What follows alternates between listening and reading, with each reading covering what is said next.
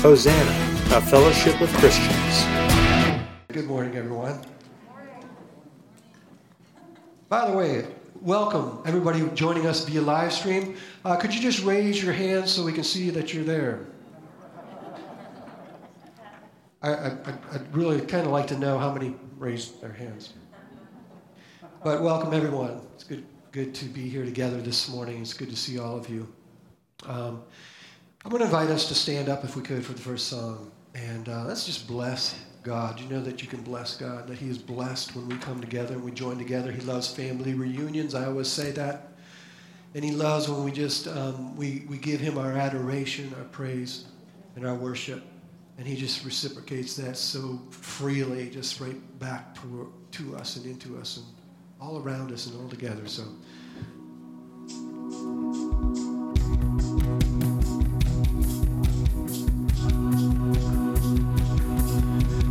Come, let us sing for joy. Let us shout aloud to our King. Come, let us worship God, lifting holy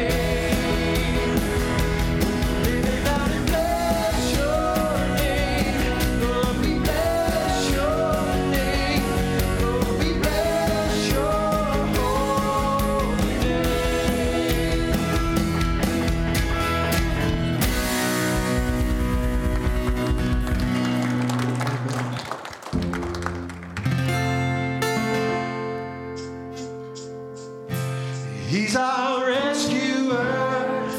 He's our rescuer. We are free from sin forevermore. Oh, how sweet the sound. Oh, how grace abounds. We will praise the Lord, our rescuer.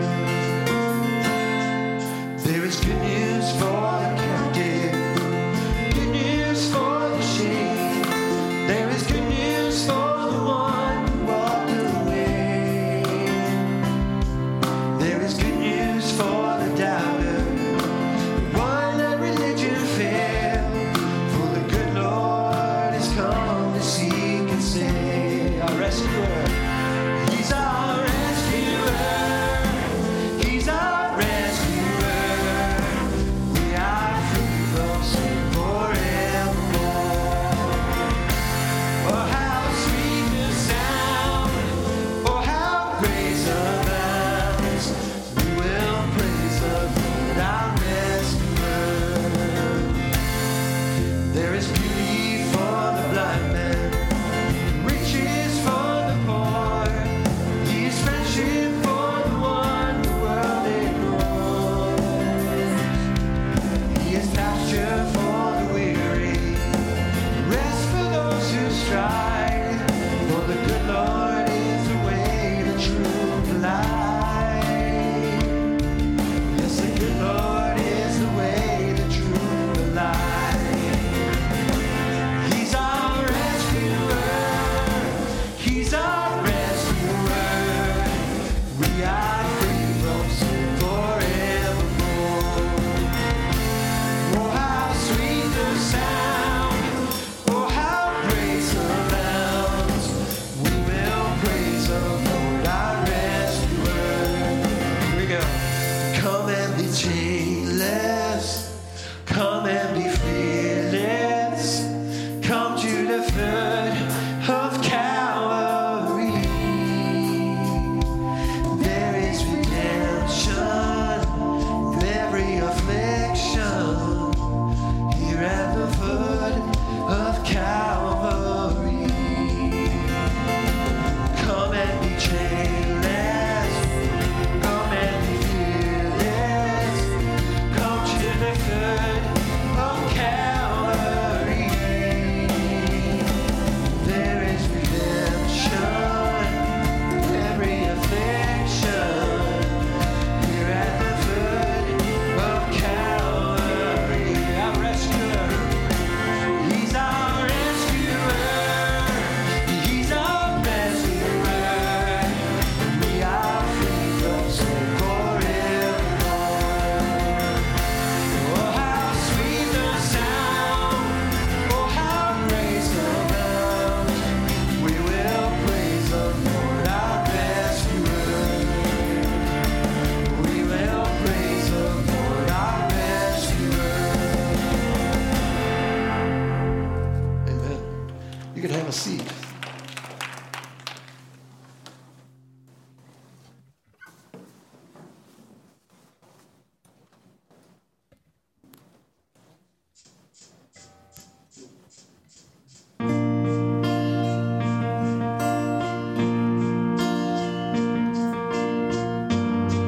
You called me from the grave by name. You called me out of all my shame.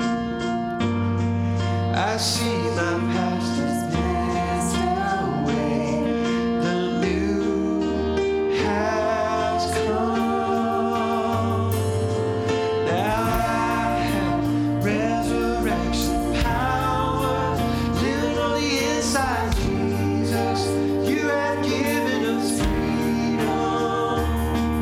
No longer bound by sin and darkness, living in the light of your goodness. You have given us freedom. I'm dressed in your royalty. That I'm just in your royalty. Your Holy Spirit lives in me. I see my past has been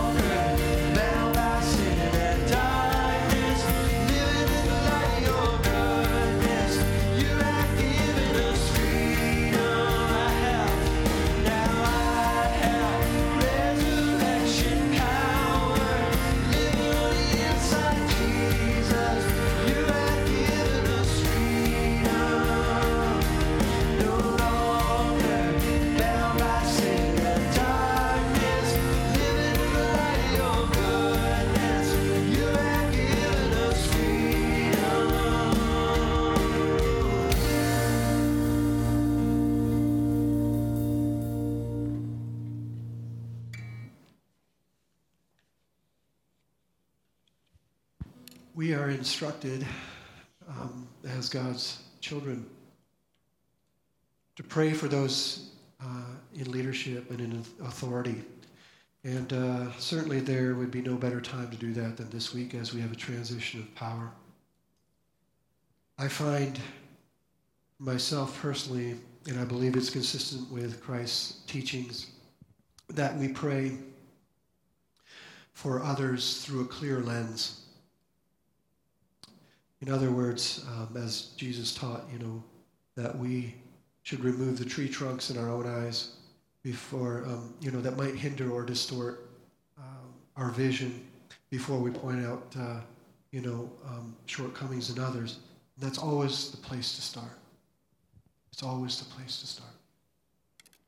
With self-awareness, with self-reflection and evaluation of our motives and our actions and our attitudes. Yes? Yeah, it really is. So before we, would say to anybody in your life or my life, they better do this or they better not do this, it's always wise to start out with, I better. God help me be better. That's how dry bones come to life. That's how cultures and countries are changed. One life at a time. The way that Jesus taught that the kingdom of God operates, the transformation of one life at a time. Through hearts that are humble, hearts that are self-aware, kind and compassionate to all. And so I would like us to read together this prayer of confession this morning. It begins with us, but then it moves, of course, when it begins with us, it moves to the broader influence of those around us in our neighborhoods, our country, our world. Let's pray together. Lord, we bow before you, aware of our unworthiness to be called your sons and daughters. We confess that we are tempted by power, wealth, and illusions of security, which lead us away from you. That we have passively and actively participated in exploiting others created in your image. That we have hidden behind our inhibitions and fears to avoid living disciplined lives. That we have depended on our wisdom to govern the world and failed to acknowledge your kingship. That we have played the role of judge when only you could judge. That we have neglected the causes of peace, love, and justice in our lives. We ask that you attend to each of us as we silently make our confessions. Let's just take a moment.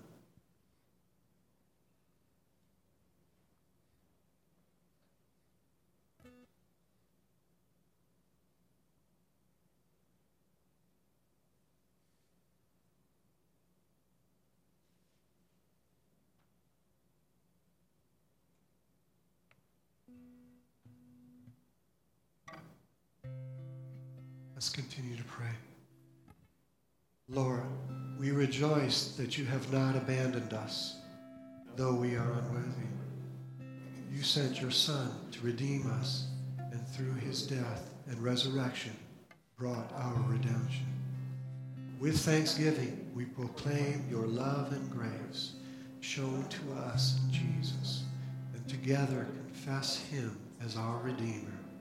In his name we pray. Amen.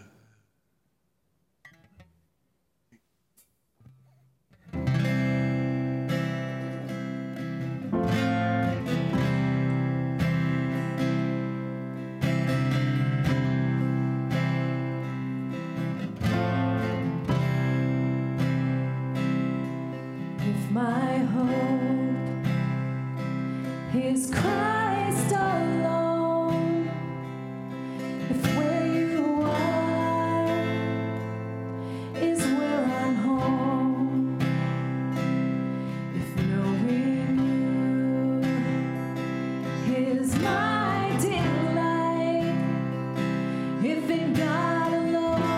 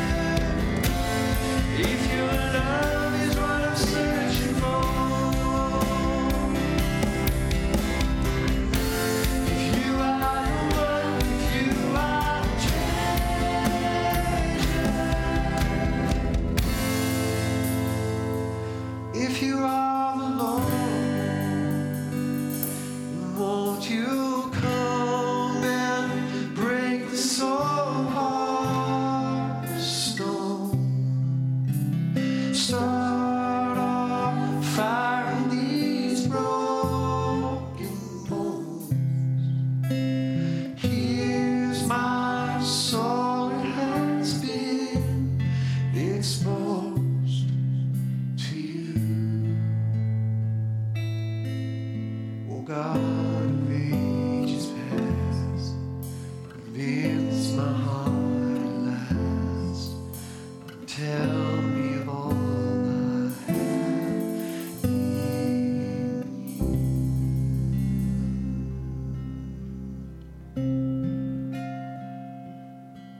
Start a fire, God. Breathe life, Lord, into the dry bones. As only you can.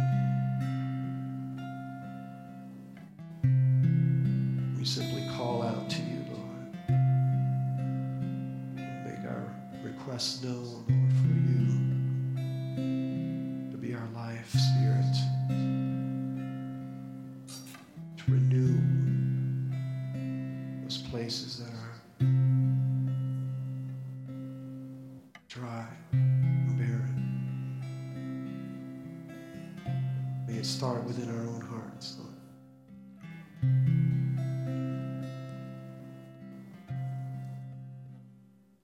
We want to sing this song for you. It's called Rattle, but feel free to join in whenever you can.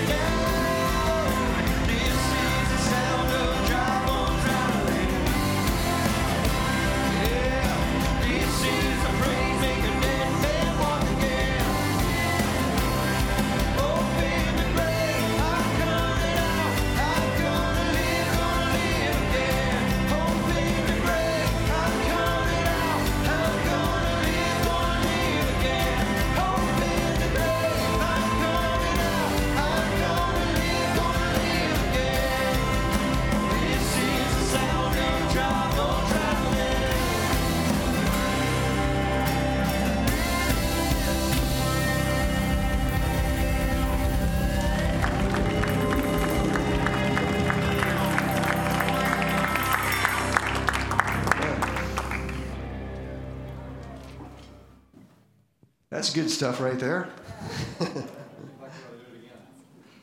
What's that?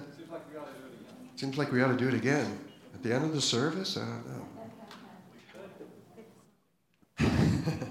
I don't know. Is everybody sticking around? Anyway, transition out of that. Sorry for the really awkward and clumsy transition. I usually don't do the announcements. But there's a lot of good stuff that is happening even in the midst of the pandemic. And we are having an adult Sunday school class today. This is the second week. And it's called The Gift of Being You. That is just, I don't know, there's something about that, right? The gift of being you. Because I know a lot of you right now, you're probably thinking, I'd rather not be me. Wow, what a treasure in finding the gift and who God made you to be, and the gift of living out who he made you to be, and to grow comfortable in that, and to love yourself, right? And so that's happening today at 11:15 over here in the fellowship hall. Also, if you're looking to find the bulletin online on our website, if you go to our website and then click on latest news, and then you drop down and you'll find announcements. So latest news, announcements, that's where you will find the bulletin on our website, all right? It's just tucked back there just a little bit, but it's there every week, all right? And it gives you all the information that you need to know. All right. Joanne and Tony are going to come up now, and they're going to rattle some things around up here.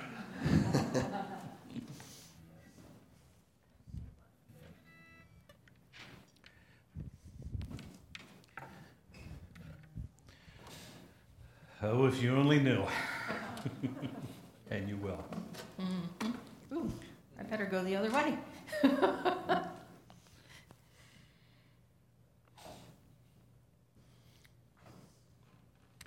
Morning. The hand of the Lord was on me.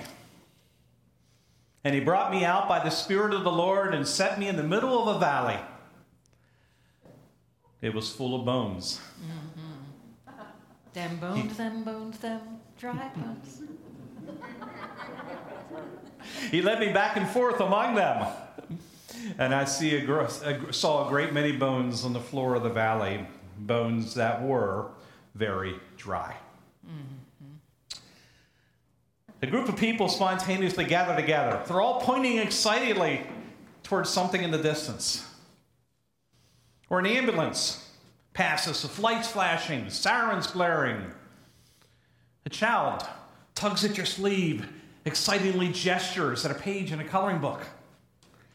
All of these are signs telling you to do what? Look, stop what you're doing. There's something that you need to see. And that's sort of what happened to a man named Ezekiel one day about 2,600 years ago. Mm-hmm. Ezekiel had been born in Israel. He had lived there as a young man, but he had seen his nation invaded, his beloved capital city destroyed, and thousands of his people taken into faraway captivity.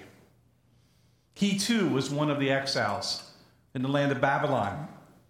He was a priest. He was also a prophet, called by God to speak hope to his people far from their homeland, and from their perspective, far from their God. And then one day, God said, "Look, Ezekiel, look!" And what a sight he saw. A literal death valley. Mm-hmm. A multitude of bones stretching as far as he could see. Bones that had been there a very long time. They were dry. Very dry, it says. The sun having done its deadly work of turning flesh into dust. Dust to dust. Mm-hmm.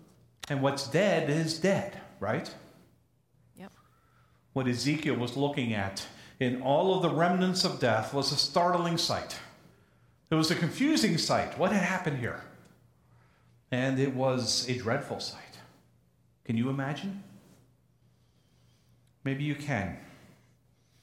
Because we too have looked upon startling, confusing, and dreadful sights of late, haven't we? We've looked at them every day on the flickering screens of our devices and our TVs with the daily news. We've looked at them in the daunting numbers, broadcast daily, of global casualties of a microscopic enemy we can't see. We've looked upon deadly happenings in our political processes. We looked upon the dying of values and commitments once treasured. We've looked in bewilderment as friendships have withered in the midst of unprecedented polarization. We've looked inward too. We've watched our own souls contract, some of us, seen deathliness do its harm to our joy and our hope and our love. It seems that so much around us has died, and so much in us has as well. And what's dead is dead, right? Well, maybe it's time to look again. Yeah. And although everything in us might want to look away, we do need to look again and again and again. We need to keep looking. Looking not simply to shake our heads in disbelief at other people or point our fingers in judgment. We need to keep looking in order to take in the depth of what we're seeing, to feel the reality of what has and is happening, not only out here, but in our depths. We need to keep looking in order to be with God, the giver of life, and to listen to what he asks in the presence of incomprehensible loss. Verse 3, God asks, Son of man, can these bones live? Ezekiel said, Sovereign Lord, you alone know. Ezekiel's asking the question that many, if not most of us, are wondering about, right? Can we recover from this? Can what is dead live again? The grief is so devastating, and the responses of anger and fear, hopelessness, exhaustion, cynicism, violence, despair are so intense, we just don't know what to do with them. Have you been there? That sense of being so overwhelmed. It's like I'm kind of like that. I haven't been able to watch or listen to much news at all this week. I am all full up. And yet, I need to keep looking because God is there too. Even when we don't know what to do. Ezekiel was no different than us. He was human, just like us. He was overwhelmed by the enormity of it all, just like us. He was feeling shocked and distraught, confused and disoriented. After all, like Tony said, the temple in Jerusalem, the place where God met with his people, had been utterly destroyed by the Babylonians. And the people had been taken into captivity. You know what that meant in Ezekiel's world, in the ancient world? That meant that a more powerful deity, the god of Babylon, had defeated the God of Israel. That's what it meant to them. Now, when we know that, what we can see is, okay, knowing that, we can understand why this would cause any Israelite, especially a priest, to wonder if the Lord was truly Lord, and if God was truly faithful. See, according to that, and adding to that, if God is truly God, why would he bring his priests to a boneyard? Didn't God know that touching dead bodies or bones would make Ezekiel ceremonially unclean? That just being there would make him unfit to minister to the Lord until he was cleansed? And yet here he was, standing in the midst of all of this death, that God brought him there. And looking at all of that, it must have made Ezekiel feel sick to his stomach, and yet, unbelievably, God was still right there with him. So all of Ezekiel's emotions and all of his pain and all of his questions must have come rushing to the surface when God asked him, Son of man, or literally mortal. Mortal, you who live in fear of death, in other words. Can these bones live? And you know what? We don't know. We don't know how long it took for Ezekiel to answer that question. He probably needed some time before he could speak. But I believe that his heart and his soul and his body started answering the question immediately. I really believe that tears probably came to his eyes. Can these bones live? And a rush and tears came to his eyes as every bit of hopeless fear and despair rose up in him, right there in the presence of the God he loved. And this is so important. Because you see, if we'll look long enough to see things as they truly are, we will weep. We'll weep because we'll see ourselves as we truly are. And you know what? Those tears are precious to God. That kind of honesty and vulnerability, that allows our feelings to become a profound kind of prayer that's got a name. Lament. We were doing some of that with Sean and the worship team this morning. Lamenting. Lament allows us to offer to God all of the emotions, all of the doubts, everything inside that's killing us inside. That form of prayer allows us to offer it to God, trusting that God is right there with us, that God understands, that God is sharing in our suffering, and that in God receiving our lament, God will actually lighten some of the heaviness we're carrying. Because it gets to be really heavy, doesn't it? Can these bones live? Now, Ezekiel could have responded with a sarcastic, yeah, right. But he didn't. Instead, he responds with a humble wisdom. Humble wisdom. He says, Sovereign Lord, you alone know. Wow. He's saying, you are sovereign. And I don't understand, but you know. In other words, Lord, I am a limited human being. To me, this seems impossible. You alone are God. You alone know what's possible. And you know what? Today we're all Ezekiel. After staring, as Tony said, for nearly a year at the increasing numbers of those dying in the pandemic, at the increasing enormity of job losses and financial hardships and relational disconnection and societal unrest, and so many other losses, perhaps we might have some humility. Perhaps we might have the wisdom to admit our helplessness, to acknowledge our uncertainty, to mourn our losses together, and allow some humility and wisdom to rise within us as we learn to respond to God's question as Ezekiel did. You alone are God. You alone know. You are Lord. And although everything in me says it's impossible for dead bones to live again, I will remain open to you, and I will remain open to only what you can do. Then the Lord said to me, prophesy to these bones. Say to them, dry bones, hear the word of the Lord. This is what the sovereign Lord says to these bones. I will make breath enter you, and you will come to life.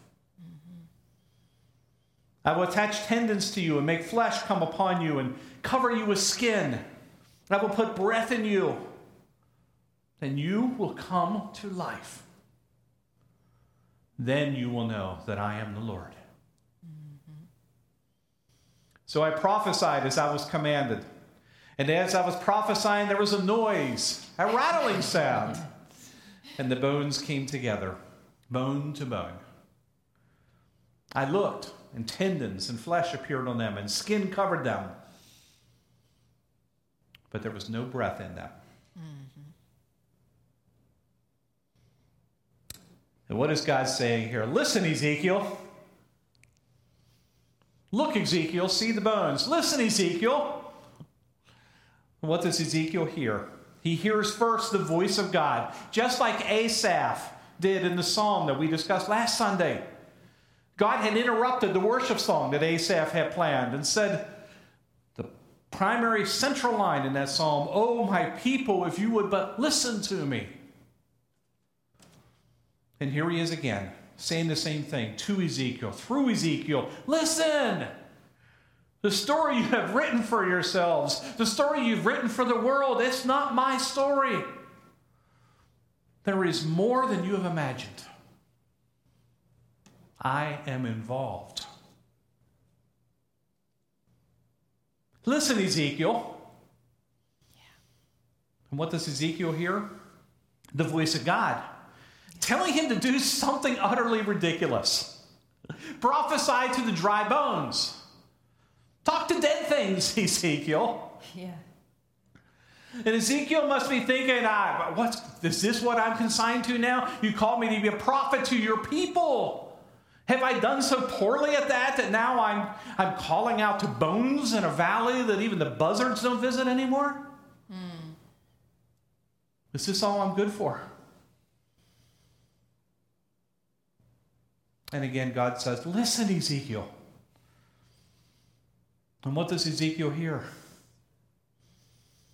The voice of God telling him to speak life to those dead things, to shout the impossible across the entire valley, to fill the air with an invitation that could not in anyone's imagination come true. What's dead is dead, right? Mm-hmm. But yet Ezekiel does it. He responds to that voice that he hears, and he prophesies to dead things with the words of ridiculous promise and impossible hope. Yeah. Listen, Ezekiel.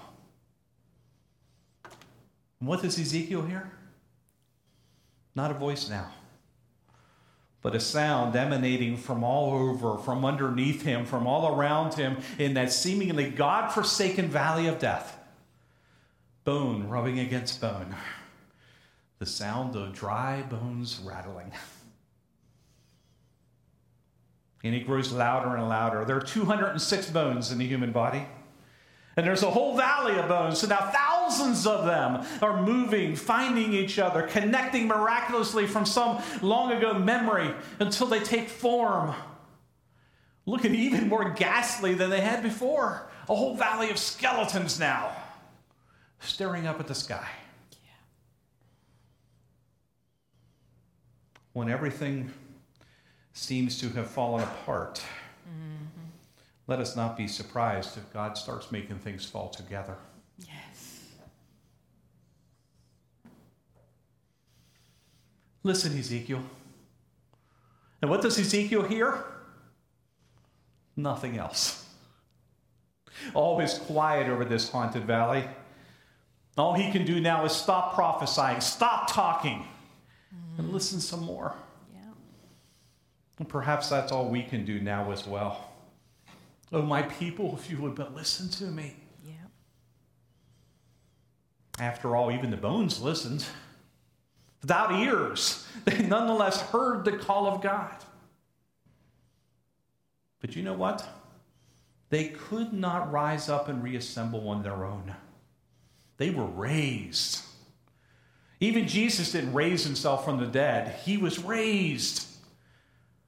And so we too can be raised from the dead, no matter how dry our bones and our spirits have become, by the power of that same voice. Mm-hmm. If we would listen. Oh, that my people would listen to me. Our encouragement today, as it was last week, is listen even if you feel ridiculous, like Ezekiel almost certainly did. Yep. Even if you feel like a failure in the world, as Ezekiel likely did. Even if you feel hopeless, like any valley of bones would feel for any one of us. God is here.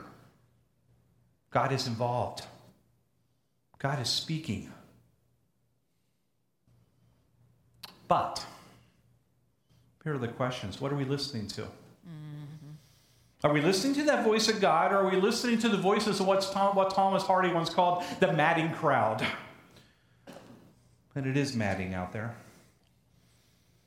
And if we are listening, what are we hearing? Are we hearing that call of God, that promise, that invitation?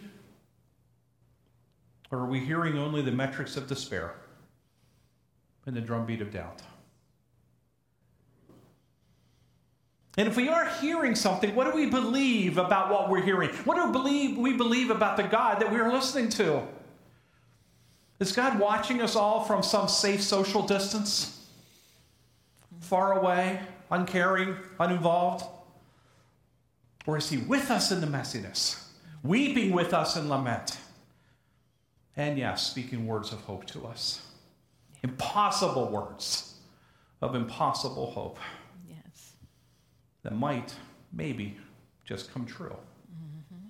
What do we really believe when our world looks like this?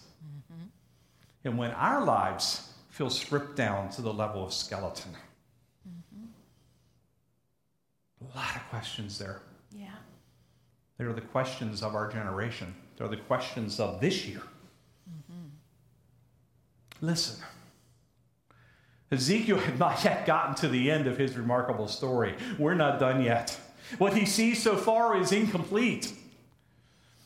And neither have we seen the end of our story. That's right.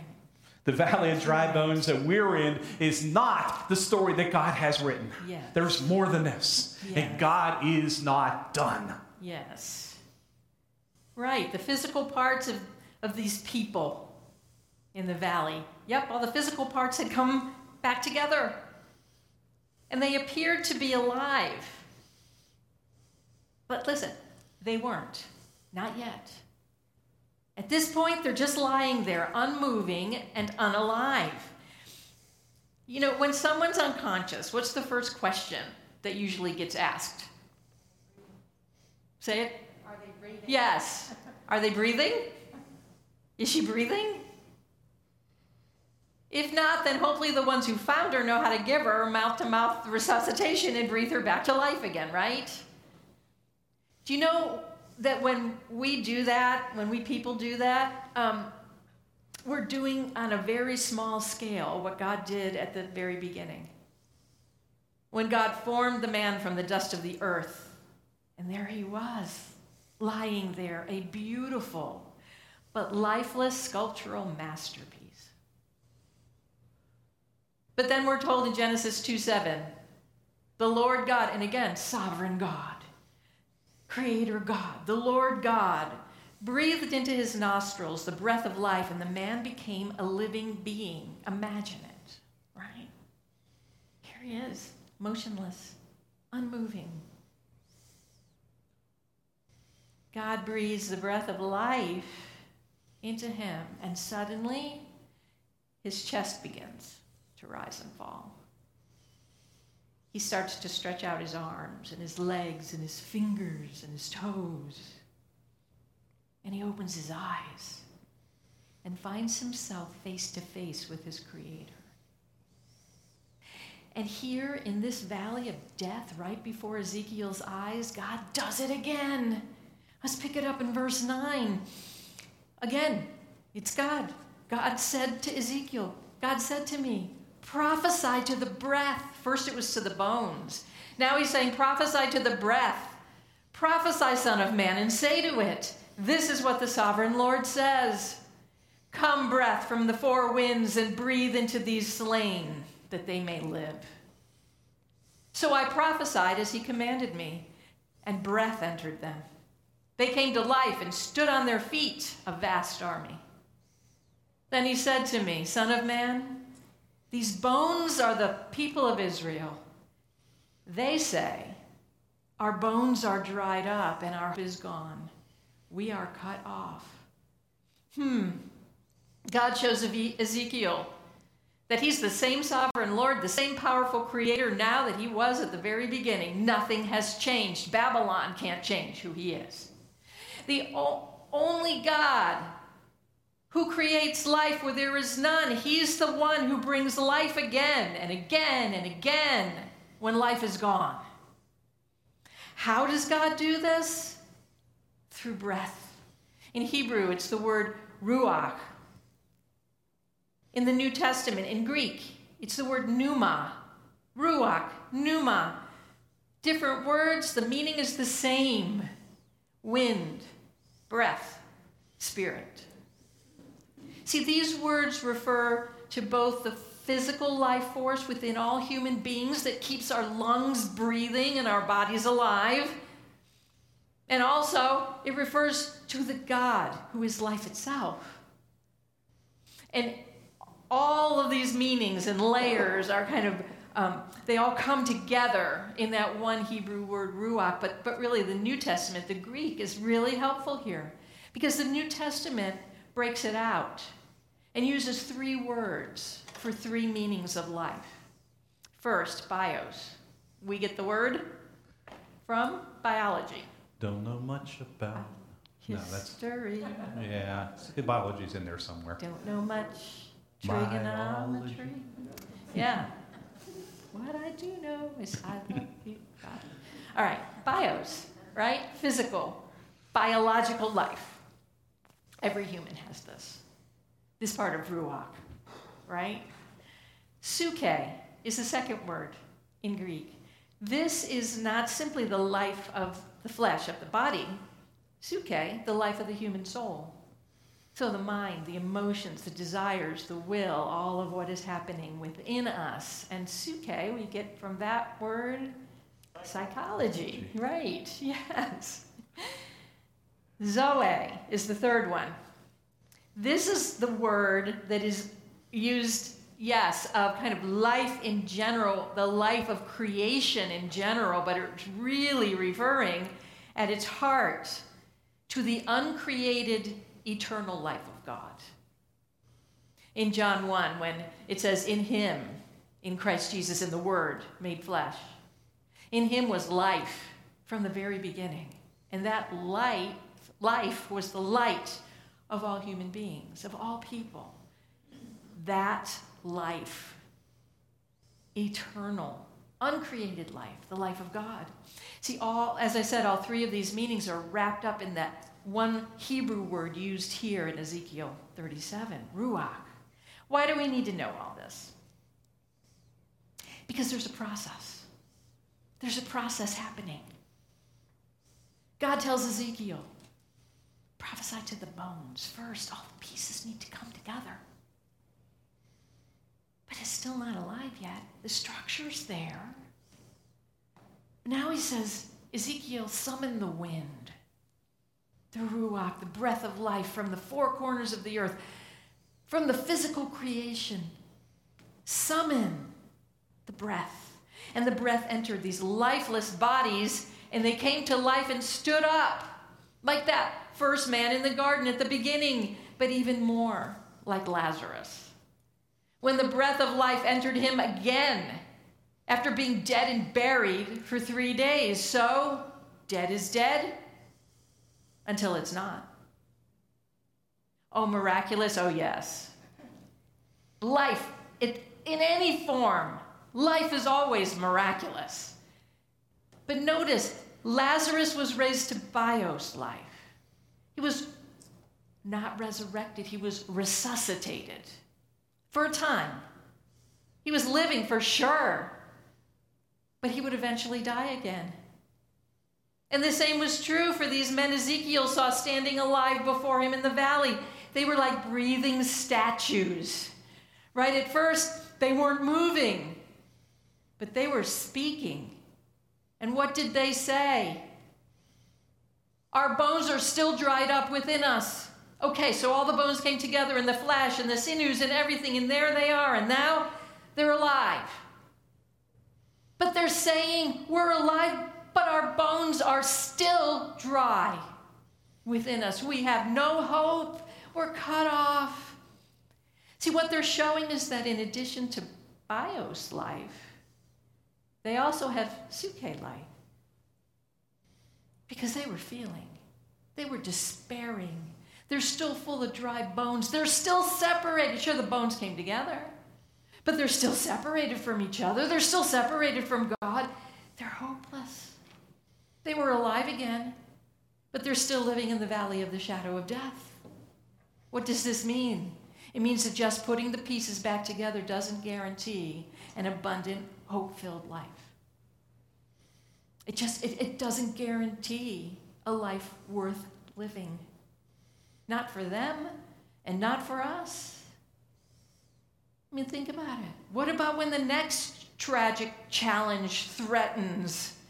When the next invading army comes to take Israel away? Or keep them oppressed right there at home? What would they? I mean, what will we do? Would we have the physical, emotional, mental strength to just keep doing all of this again and again and again? The question is this all there is to life? Well, God's about to show Ezekiel that these hopeless people in the valley and all of us, he's about to say, God is not done yet in this process. There is a better, fuller, freer way of living yet to come.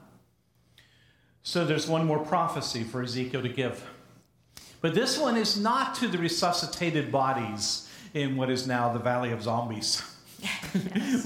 we literally have the Walking Dead. No, Ezekiel was told now to go back to his people.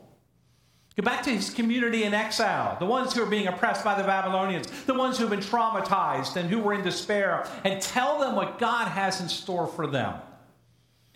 God says, therefore prophesy and say to them, this is what the sovereign Lord says, my people, I am going to open your graves and bring you up from them. I will bring you back to the land of Israel. Then you, my people, will know that I am the Lord. Mm-hmm. When I open your graves and bring you up from them, I will put my spirit in you, and you will live. Yes. Now I will settle you in your own land. Then you will know that I, the Lord, have spoken, and I have done it, declares the Lord. Now Ezekiel can do this. This doesn't feel quite as ridiculous now as talking to a bunch of dead bones. Ezekiel can go back to his people and do this with enthusiasm and credibility. Why? Because he has seen life come from death. Yes. He's seen it with his own eyes. He was a participant in what happened. Yes. Now for them, for his people, life from death, what did that mean? It meant that one day they could return home to the land they've been cruelly taken away from. It meant that they could see that God was with them there in Babylon instead of believing that he was confined to a land far away and therefore was distant from them. It meant that for however long they did have to stay in exile still, they could nonetheless live. It meant that they could flourish even in captivity rather than just lament forever. There was life to be had here and now. Same is true for us, by the way. Let's not wait till the pandemic is over. Let's not wait till the politics work out to whatever we think that they ought to be. Let's not wait till everything in our life gets organized the way that we want it to be. Let us live now. For us, though, life from death means even more than that. See, we know Christ, and Ezekiel did not yet. See, we are not just resuscitated. In Christ, we are resurrected. We are resurrected into eternal life, never more to die. Yes. Not like Lazarus. Yes. We are resurrected into Zoe life, abundant life, that was so much more than just merely existing biologically. Yes.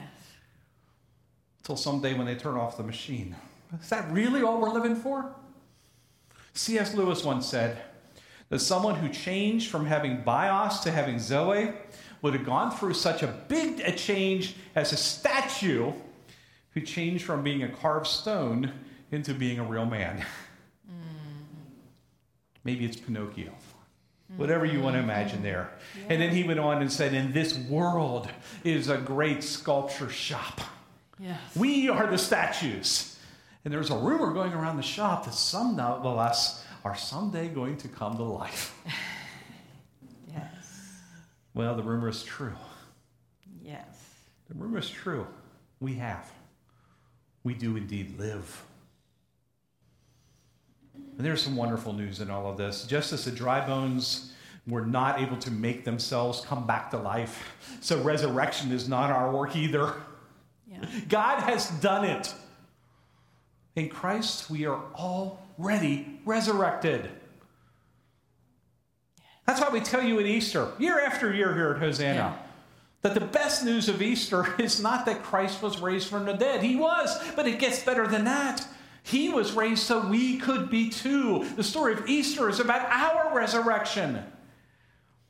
He is described in 1 Corinthians as the first fruits of the resurrection, the first fruits of the harvest, the one who goes ahead of us, who shows us how it's done, the one who proves that it can be done. When we are in him, that is, when we've given our life to him, we die with him in his death, and we are raised to new life with him in his resurrection. It's all over the New Testament. Yeah. That's the promise of God. The God who has a habit of making alive things that were once dead. Yes. And by the way, he's been at it ever since. One day, 600 years after Ezekiel, Jesus' disciples were gathered in an upper room in Jerusalem.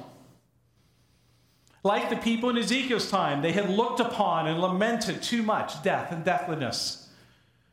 They were not in captivity in faraway Babylon, no, but they were captive at home by the Roman Empire, which, by the way, is referred to in the New Testament, sometimes metaphorically, as Babylon. And, like the rest of us, they too have been held captive by their sin. But these group of people, they had known Jesus. And they had seen the first fruits of resurrection in person. They had seen his own body raised from the dead. They had seen his resurrected flesh. Yes. And so that day,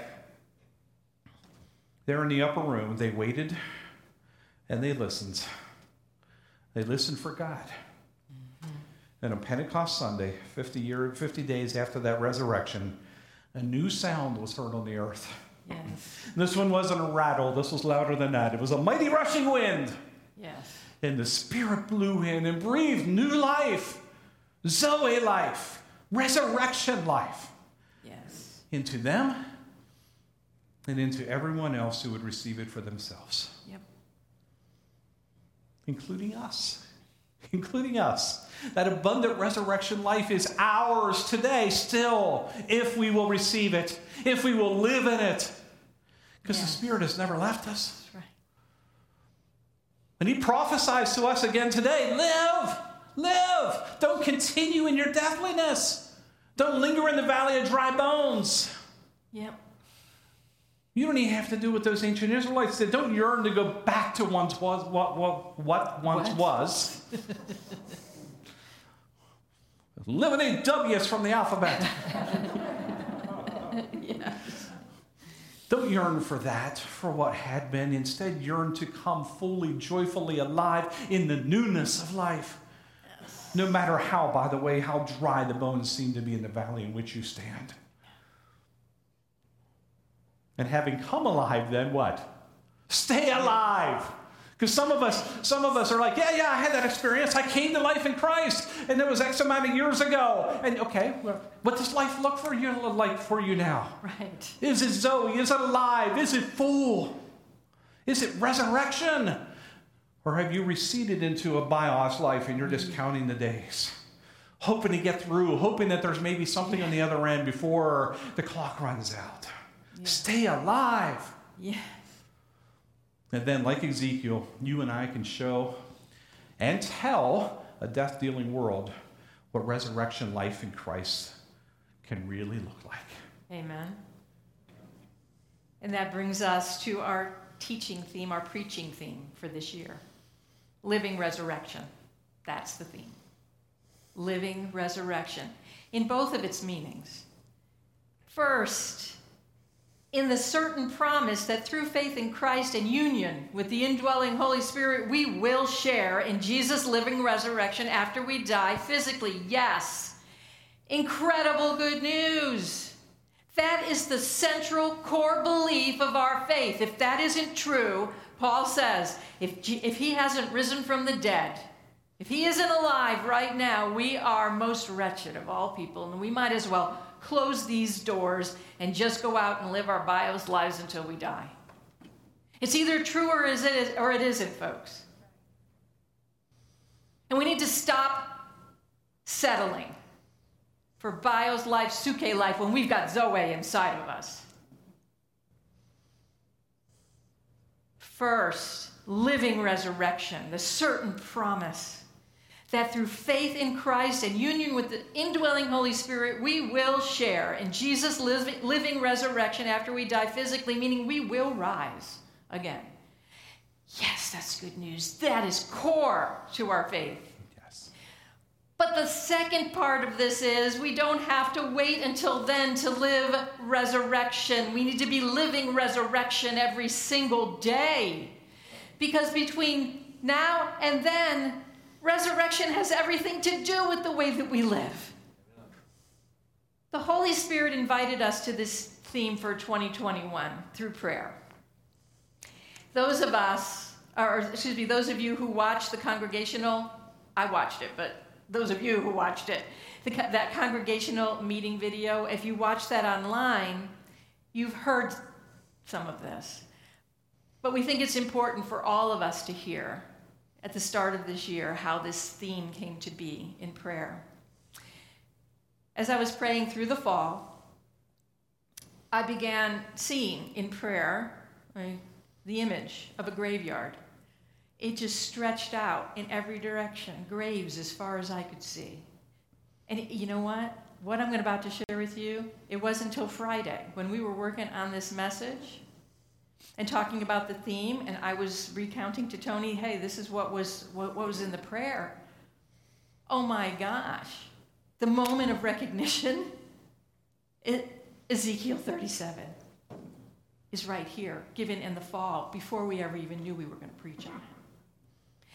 There was a graveyard it stretched out in every direction. There were graves as far as I could see. All the graves were open. Like just black, open rectangles everywhere, like the bones, as far as I could see. And they weren't new graves. They were newly opened graves. And they were dark, and I could feel that they were holding losses and deaths of all kinds. And at first, I was troubled by this image. I think that's not what you expect to see when you're praying, right? Here's a graveyard.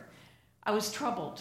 And I just kept asking God, because this just continued on, day after day. Why am I seeing these graves, Lord? Why have you brought me here?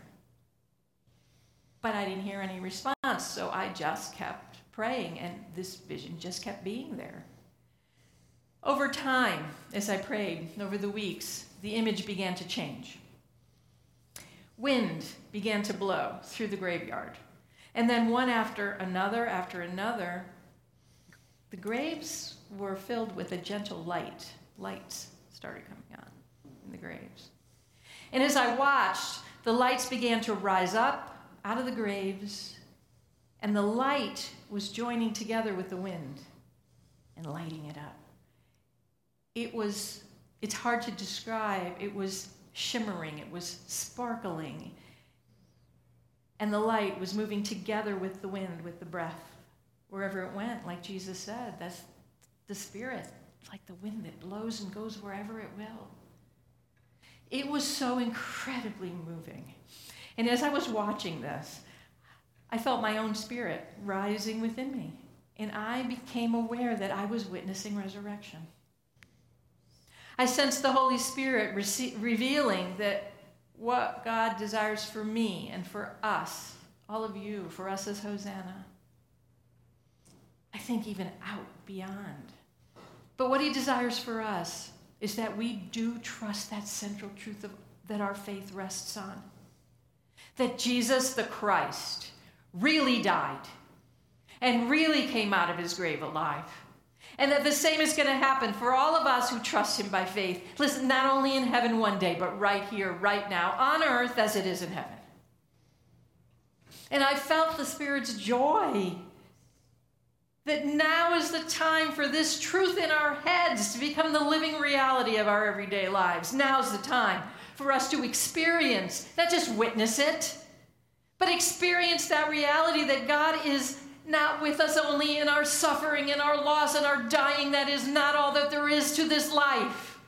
But God is also with us in our transformation, in our restoration, and in our rising, because no grave can hold him.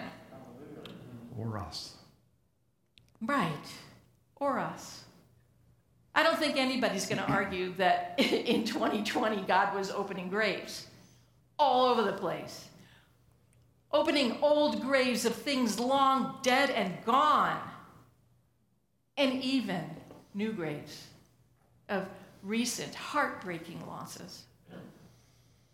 But what most of us have been missing is that the Spirit has been moving among those graves this year.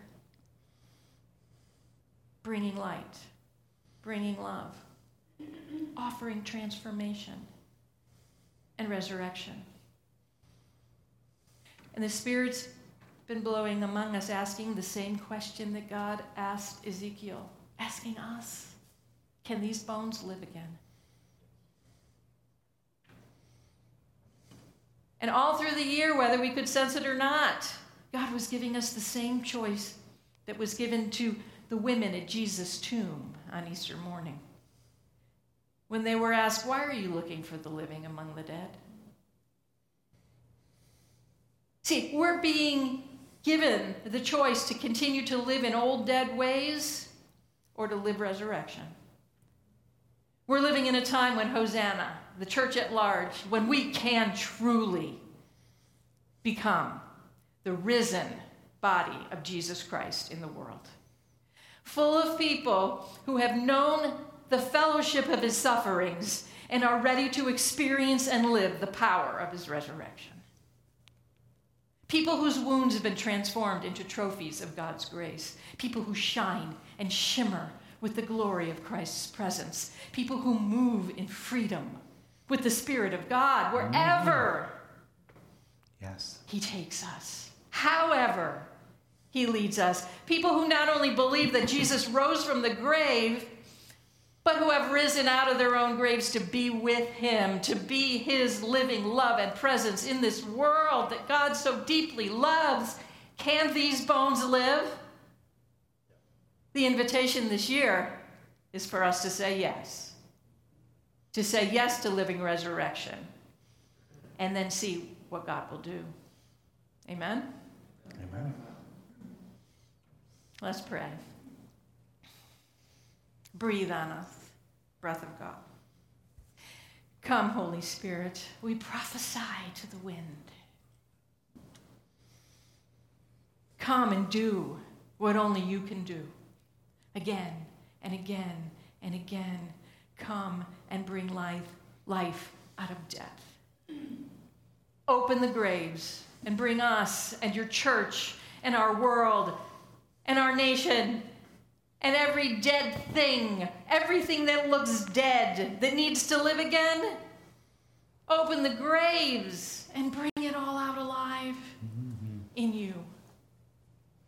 Do the impossible, God. Surprise us with your grace. Astound us in love. Make us fall to our knees in awe.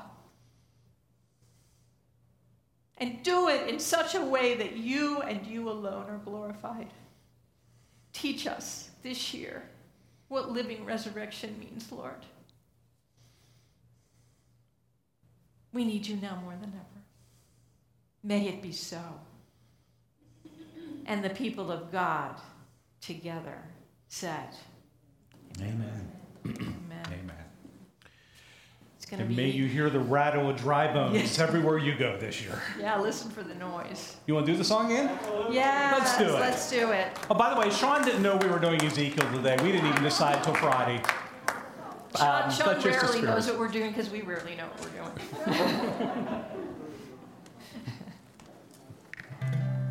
It was a good message. Hope-filled. Feel free to sing along with us. In fact, let's stand up. Let's stand up.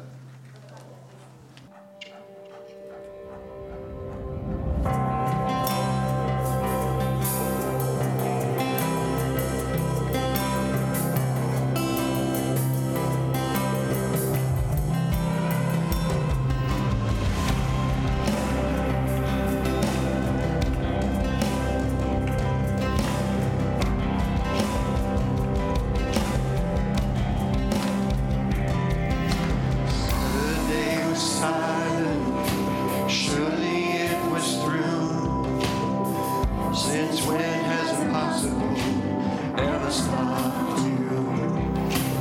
Friday's disappointment, Sunday's empty tomb. Since when has impossible ever stopped you? This is the sound of a drum on trial. This is the praise make the dead man walk again. Open the grave, I'm coming out. I'm gonna live again. This is the sound of a drum on traveling.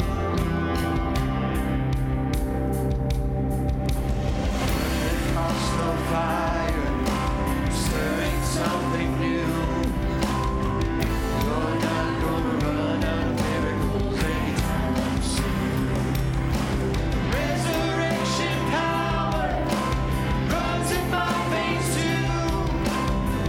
I believe there's another miracle here in this room.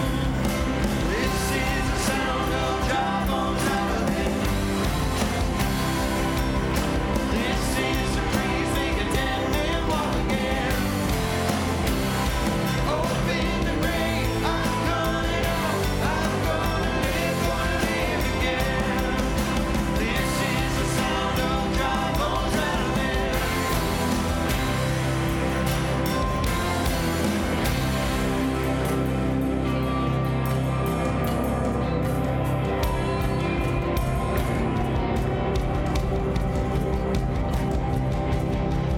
My God is able to save and deliver and heal and restore anything that He wants to. Just ask the man who was thrown on the bones of Elijah if there's anything that He can't do. Just ask the stone that was rolled at the tomb in the garden. Happens when God says to move. And I hear Him moving now. I hear Him doing it now. I hear Him doing it now. Do it now. Do it now. This is the sound of dry bones rattling.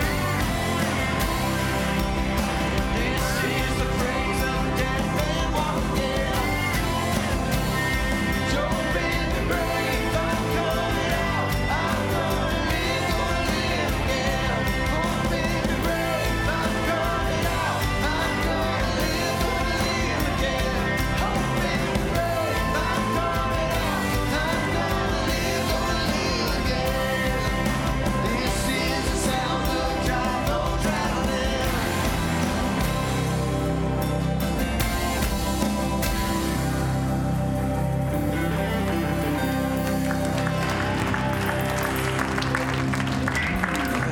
Go out and live the resurrection life. Have a good week.